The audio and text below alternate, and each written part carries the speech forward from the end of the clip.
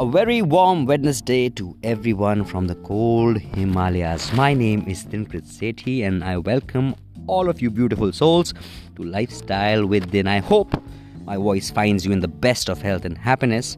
And on today's episode, I will be throwing some light on how Rihanna's little tweet led to the digital reawakening of the farmers' protest right here in India, and what this tells us about the mindset and the psychology of the average Indian.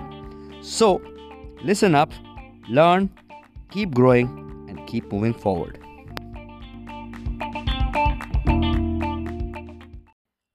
So, being a supporter of universal brotherhood, I don't subject people to class, castes, countries.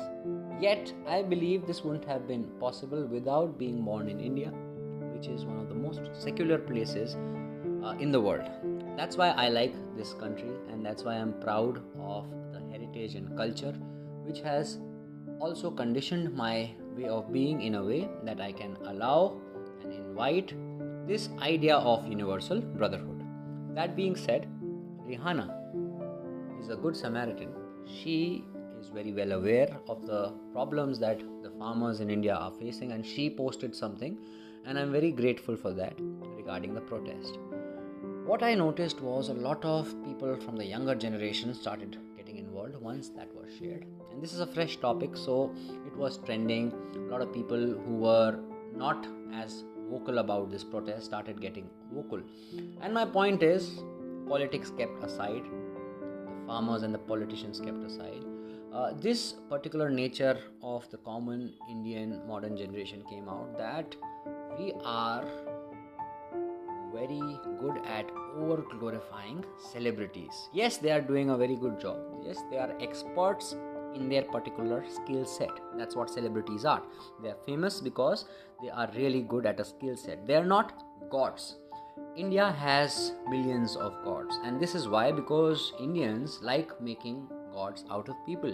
Indians like over glorifying people and later tarnish them.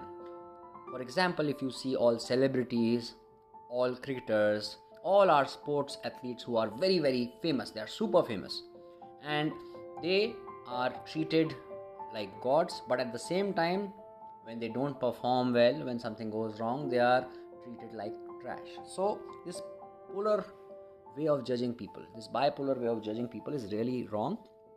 Also, in day-to-day life, Indians are not as good to each other. They are not as united in brotherhood. They unite on festivals, they unite on events of domestic significance, Independence Day, Republic Day, but in between we are always jealous, we are always angry on the roads, we are always envious of our neighbors getting better cars, and we are always making our kids compete with other kids at school with a feeling of envy and not of progress.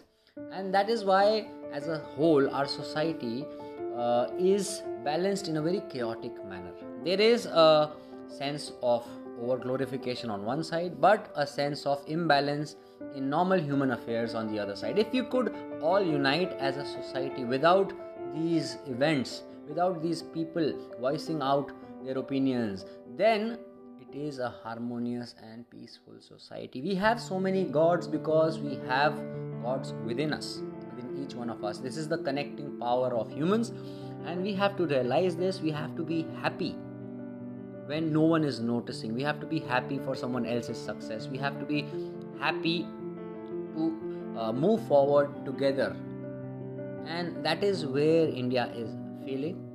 So, as a conclusion to what I said, I'm really happy that foreign celebrities are noticing Indian problems and raising awareness about it. But I believe that as Indians, we should not depend on celebrities at all.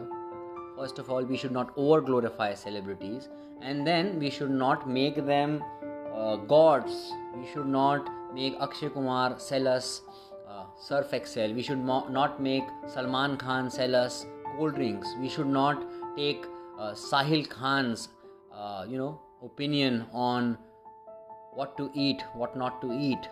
Those people might have gotten successful at what they have done, but that doesn't make them an expert in all other fields. We should not make Virat Kohli into someone who is defining fitness. Yes, he's a good athlete, he takes care of himself, we can learn his daily schedule, but he's not a certified nutritionist, a certified exercise physiologist. So yes, he can give us motivation but nothing more, and that is what we have to understand as a country. And with that in mind, I would like to wish all of you a very happy and warm evening. Stay blessed, keep growing.